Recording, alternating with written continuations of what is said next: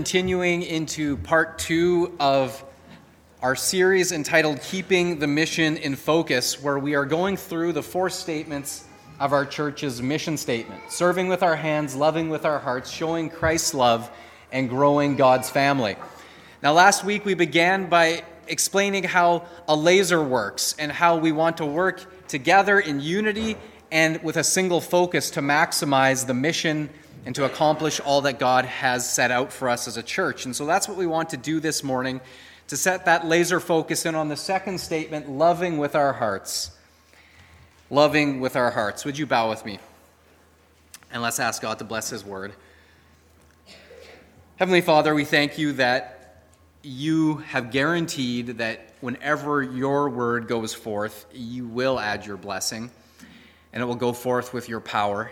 And so we pray that this morning, again, as your word goes forth, that it will not return void, that it will do exactly what you intend for it to do in our hearts and in our minds and in our lives this morning. And so we welcome that work, and I pray that you would speak through me, your servant. May the words be yours, I pray in Jesus' name. Amen. Now in John chapter 13 and verses 34 to 35, the setting is following the Last Supper, where Jesus has just washed his disciples' feet, as we looked at last week. Jesus gave them many other teachings that evening, and one of them, in verse 34 and 35, was this: "A new command I give to you, love one another as I have loved you, so you must love one another. By this everyone will know that you are my disciples, if you love one another." The great evangelist D.L. Moody once said, "Show me a church where there is love, and I will show you a church that is a power in the community." In Chicago a few years ago, a little boy attended a Sunday school I know of. When his parents moved to another part of the city, the little fellow still attended the same Sunday school, even though it meant a long, tiresome walk each way. A friend once asked him why he walked so far, and he told him there were plenty of other churches just as good, much closer to his home. The little boy replied, "Well, they may be as good for others, but not for me." "Well, why not?" the friend asked. "Well, they really know how to love a fellow over there." They really know how to love a fellow over there. And that love motivated him to make that long walk each and every Sunday.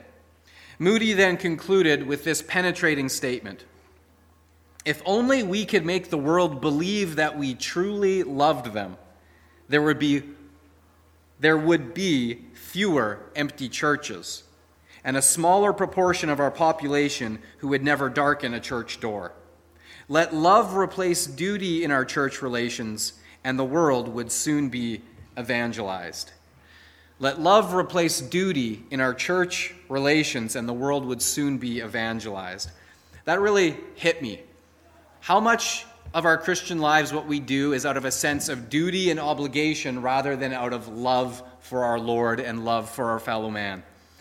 So today, as we continue in our series, Keeping the Mission in Focus, that is the emphasis, is on loving with our hearts.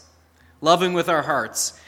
In other words, if we only serve with our hands out of a sense of duty, it's only going to go so far. There has to be another greater motive, which is love. Our service stems from our love. And we'll see, in fact, in Scripture that without that love, our service amounts to nothing. Someone spotted a church sign that said, "When God measures a person, he puts the tape measure around their heart." When God measures a person, he puts the tape measure around their heart. And this rings true for everything that we do, everything that we say, and everything that we are begins with the condition of our heart. In Mark chapter 12, verse 28, a teacher of the law, a very religious person, someone who had memorized the vast majority of Hebrew scripture, was quizzing Jesus, and he asked him this question in Mark chapter 12 and verse 28. "Of all of the commandments, which is the most important?" "The most important one," answered Jesus, "is this: Hear, O Israel, the Lord our God, the Lord is one. Love the Lord your God with all your heart, and with all your soul, and with all your mind, and with all your strength. The second is this: love your neighbor as you love yourself. There is no commandment greater than these. And so here we see that, again, what seems to us, the age-old Sunday school answer is the correct answer. What is the most important thing? What is the most important commandment? Boil it down for us, Jesus. You're the Son of God, this great teacher and rabbi. If we were to boil down the full summation of all of the laws, what is it? And Jesus says it's simple. It's love. Love God with everything you've got, and love your neighbor as you love yourself. So this is it. Jesus boils everything down to these two simple statements, which all hinge on this one word, love. Paul echoed the Lord's teaching in 1 Corinthians chapter 13, and the end of the chapter in verse 13, you'll recognize the verse, and then into the beginning of chapter 14 and verse 1. Listen to what Paul said. And now these three remain: faith, hope, and love. But the greatest of these is love. Follow the way of love. The greatest of these is love. Follow the way of love. And so here we see again Paul highlighting what Jesus highlighted. The most important command and the highest of all virtues is encapsulated in this one four-letter word, L-O-V-E, love. So now, before we go any further, we have to ask the question. I know it seems perhaps elementary, but we have to ask the question, what does this word love mean? What does it even mean? Well, unfortunately, in our Western Canadian culture, we only have this one word to describe a vast array of different things. For instance, let me just give you a couple of examples. I could say, and I think I said this on Friday night with the youth, I love sweet chili heat Doritos. Anyone else with me? Sweet chili heat Doritos? Yeah, there's a few hands. Like, man, I just love those things. They're so good. The spice is just right. I can eat a whole bag. They're so good. I love them. But now, I can also say, and I did, just to throw this out there, I did say this before Leanne left on the retreat to my wife. I said, I love you. I used the exact same word as I used for the sweet chili heat Doritos. But did I mean exactly the same thing? Now, don't answer that. The answer should be yes. I meant something vastly different between saying I love Doritos versus I love my wife. A vast difference. We have a running joke in our family that's sort of been catching on recently, where if one of the boys says that they love something, whether that's food or a new toy, someone else will quickly respond with the sarcastic, "Oh, do you want to marry it?" Anyone ever done that before? Oh, you love it so much, do you want to marry it? Now, some of you already know this, and you already know that though in English we only have one word for love that we use for everything from Doritos to toys to the deep love that we feel for a spouse or a child or a dear friend, in the New Testament, it was written primarily in the Greek language. That the original authors primarily wrote in Greek. And Greek is a very precise language, unlike English. And they actually have 4 different words that we translate all the same as love. But they have 4 different words. And those words are storge, philia, eros, and agape. So these 4 different words for love that we translate as love had 4 different definitions to give the nuance that we have one word for. So storge love, storge. Storge is referring to familial love. So it's the kind of love that you kind of almost feel by default for your family. That warm type of love that you have for your parents and siblings, and it's kind of like, you know what, even though we live together and sometimes you're irritated with each other, there's this underlying bond of love within a family, storge. So that's what that would be referring to. Philia is the type of love that you feel towards a close friend. The city of Philadelphia, for example, is built off of that, the city of brotherly love, philia. So friendship love. And it's usually associated with a reciprocal type of love where, you do something good for me, I'll do something good for you. You scratch my back, I'll scratch yours. That's kind of encapsulated within philia. And as this love is reciprocated, it deepens the bond of friendship. Now, eros is the one that most of us would recognize as the first definition of love because it's most associated with romantic love. That sort of passionate love associated with Valentine's Day and weddings, right? So eros, Cupid's arrow and hearts and all that kind of stuff. That is referring to specifically romantic love. And so now we come to agape, the fourth definition. And agape is much different and stands apart from the first three definitions of love. Agape is a word that seems to have in fact been invented by the early Christians, perhaps even by the Apostle John or the Apostle Paul, because they used it more than anyone else. There's actually no recorded record of this word agape being used in Greek literature prior to the New Testament. And so it seems to have been coined by the early believers to describe a new type of love that the world had never really seen before. And so this word agape, as the authors of the New Testament used it, is best defined this way. Agape is the active love of God for his Son, Jesus, and for his children, and it is the active love that his children are to have for God in return, for others, and even for their enemies. So in short, to summarize, agape is the active love of God and the active love returned to him by his children. Using this term for love, agape, in 1 John chapter 4, verse 19, John writes, "We agape him because he first agaped us." We love him because he first loved us. So God is the one who began this love. We love him because he first loved us. You see, you and I, as fallen, as sinful people, as descendants of Adam and Eve, apart from God, we are incapable of agape. We are incapable of it. We simply cannot agape God with all our heart, soul, mind, and strength. And for that reason, we also are incapable of agapeing our neighbors as ourselves. The very, very best love that you or I are capable of is storge, philia, or eros. And even then it has its limits, right? Because that love always has conditions attached to it. I will love my family so long as they remain loyal, but if they betray me, that love suddenly is changed drastically or gone altogether.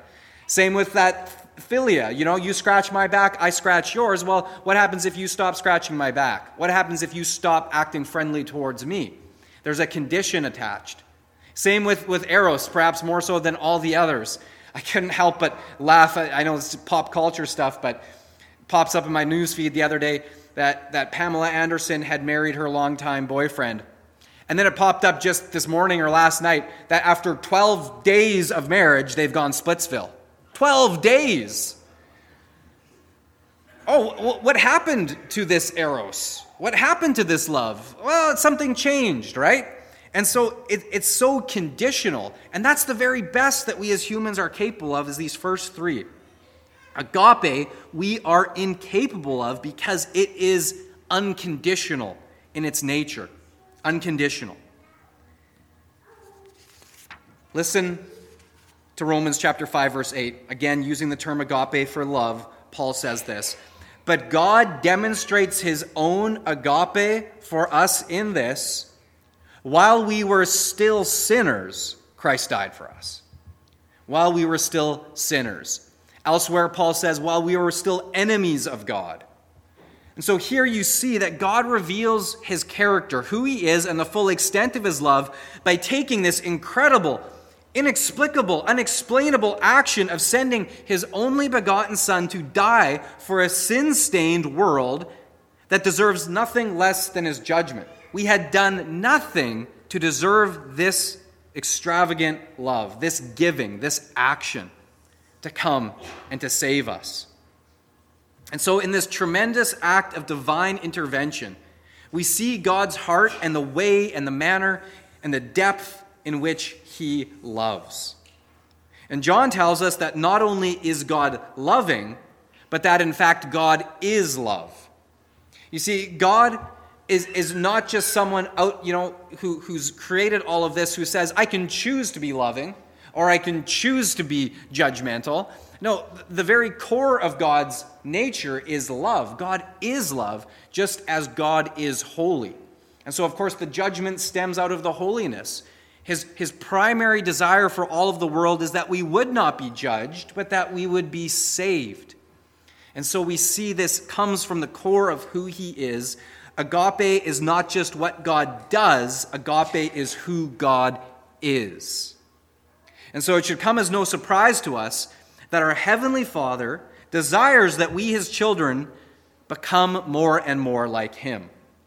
You see, God desires that love is not just something we choose to do from time to time, but something that we become, something that we are.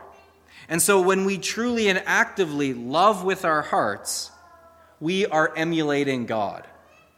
We are becoming like him more and more, molded into the image of his Son. And so now what does the word love mean according to God's word? Well, to recap, it is agape.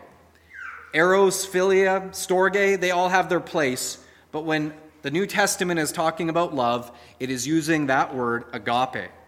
And so that means that for us as followers of Jesus Christ, and Paul says, so walk in the way of agape, that is our whole calling. And Jesus summarized it as such: agape, actively, with your whole heart, soul, mind, and strength, love the Lord your God and love others in that same way as you would love him and as you would even love yourself. With everything you've got, no strings attached, unconditionally. So now the second question that we've really identified, what this agape is. The second question is this: who exactly are these others that we are called to love? Who are the others in our lives? Well, we begin, of course, with those closest to us: spouses, family, and friends. Our inner circle. The default people in our lives, as it were. They always say you can choose your friends, but you can't choose your family, right? You just got them. And so that's where we begin with love. In Ephesians chapter 5, Paul gives this strong instruction to the love that a husband is to have for his wife. He says, husbands, agape your wife. Husbands, love your wife just as Christ agape the church and gave himself up for her. That's a strong command. Tom Toole, the pastor of Fifth Avenue Presbyterian Church in New York, he tells of a wedding that he once conducted on a family farm. And the reason it was at the family farm and not in their church was because the bride's mother had an advanced case of Alzheimer's. The Alzheimer's was so acute that most times she was barely conscious. She never responded with words. All she could do was groan and grunt and sometimes moan. In fact, she did this most of the time. The couple wanted to be wed on the family farm so that this mother could attend the daughter's wedding without any stress of travel. And so Pastor Toole arrived to find this family farm with a large front porch on the house, beautifully decorated, ornate white chairs stacked neatly in rows in front. The members of the bridal party were all gathered there, bright and beautiful people, successful and educated. And when Pastor Toole checked in on the bride before the service, she asked if it would be all right if her father took her mother up to the first row. Well, he, of course, assured her that this would be fine, and she assured him that if her mother's groans were to get too loud or distracting, that her father would take her out or carry her to the back. And Toole said, of course, this is fine. This is your special day. Of course, you would want your mother in the front row. And so the hour arrived, and there, just before the service began and the families took their places, the father carried in his frail little wife in his arms. And he sat down there in the very front row, and he held her in his arms like someone would hold a little child. And the groomsmen walked in, followed by the bridesmaids. The processional was beautiful. Every attention to detail in the dresses and flowers had been made. And when the bride and groom finally took their places and the anticipated moment arrived for them to exchange their wedding vows, the groom recited the traditional vows. to have and to hold from this day forward, for better, for worse, for richer, for poor, in sickness and in health, to love and to cherish as long as we both shall live. And that's when it happened, related Pastor Toole later. As the groom was reciting those words, the frail mother, sitting in the front row, whose Alzheimer's disease didn't even allow her to recognize her own daughter on her wedding day, suddenly looked up at her husband's face with the light of recognition in her eyes, and she began to groan along loudly with the vows, for richer, for poor, in sickness and in health, for as long as we both shall live. Everyone there heard her groans along with those vows. They looked as her husband sat there, tears streaming down his face. It had been 50 years earlier that the father of the bride and his wife, now cradled in his arms like a little child, had spoken those same vows. And that husband, cradling his wife of 50 years, earned a PhD in loving, says Pastor Toole. He finished the race and kept his vows. He cared for his wife until the very end. That, my friends, is a picture of agape, as Paul was talking about it in Ephesians. Husbands, love your wives as Christ loved the church. It's not a conditional thing that only if you're beautiful and healthy and everything's going great. These vows are vows to be kept sacredly for life, and he did so to the very end. This is agape, and we begin with those closest to us. Husband to wife, wife to husband, parent to child, and child to parent, brother to sister, and sister to brother. And within the family of God, aren't we all brothers and sisters in Christ? And so in this immediate church family of Clarny Mennonite, Jesus' words to us, his instructions to us is this: love one another as I have loved you, so you must love one another. He goes so far as to say, by this everyone will know you are my followers if you love one another. It's not how well we preach or teach out in the community, it's how we love one another in here. That's the calling card of a disciple of Jesus Christ. That's what Jesus said, and so that's the final word. And so now we start with those closest to us, the others. We start with those in our own families and those within the family of faith. But love, if it is agape love, begins but does not end at home with our biological family or our church family or our friends. The others must extend further to those we hardly know or even to complete strangers. Jesus' parable of the Good Samaritan is one of the best examples of this. The Samaritan is passing by that wounded man lying there bloodied on the side of the road. He doesn't know him from Adam. In fact, he has every reason to just keep on going because he can probably see that this is a Jewish man and I'm a Samaritan. They look down on us. This man wouldn't return the favor for me if it was me lying there. In fact, he had other motives to keep on going that day. He had places to go. He was on a journey. He had a destination, a schedule to keep. The robbers could still be lurking. He doesn't know what could happen if he stops to help this complete stranger. He had every reason to keep on traveling, just like the two good Jewish men had done before him. But that Samaritan demonstrated agape. He saw a need and he stopped. And then he went so far as to put himself at personal risk and at personal cost, help this complete stranger. And he even circles back around after putting him up in an inn to make sure all the bills are paid and that this man is well and truly on the mend. Active love for a complete stranger. It's somewhat easier and expected when we love people at home. But how about a server at a restaurant, a clerk in a convenience store, the kid who pumped your gas, the single mom that you know on your street who's struggling to make ends meet?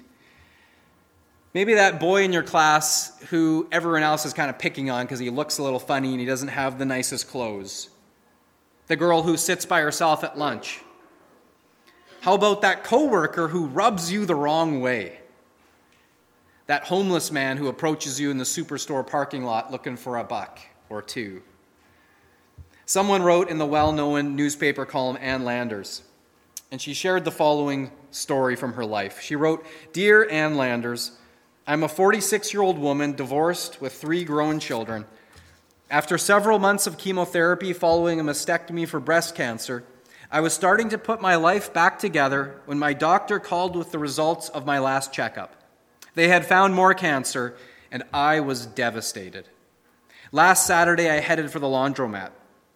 You see the same people there almost every week. We exchange greetings and make small talk. So I pulled into the parking lot, determined not to look depressed, but my spirits were really low. While taking my laundry out of the car, I looked up and I saw a man, one of the regulars, leaving with his bundle of laundry. He smiled at me and said, 'Good morning, how are you today?' And suddenly, just like that, I lost control of myself and I blurted out, 'This is the worst day of my life. I have more cancer.' And I just began to bawl. Well, he just walked up and put his arm around me and just let me bawl. And then he finally said, 'I understand.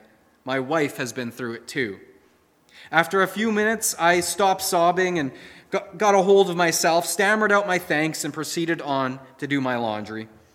About 15 minutes later, here he came back with his wife. And without saying a word, she walked over and wrapped me up in a big hug. Then she said, 'I've been there too. Feel free to talk to me. I know what you're going through.' And I can't tell you how much that meant to me. Here was this total stranger taking her time to give me emotional support and courage to face the future at a time when I was ready to give up. Oh, I hope God gives me a chance to do for someone else what that wonderful woman and her husband did for me that day.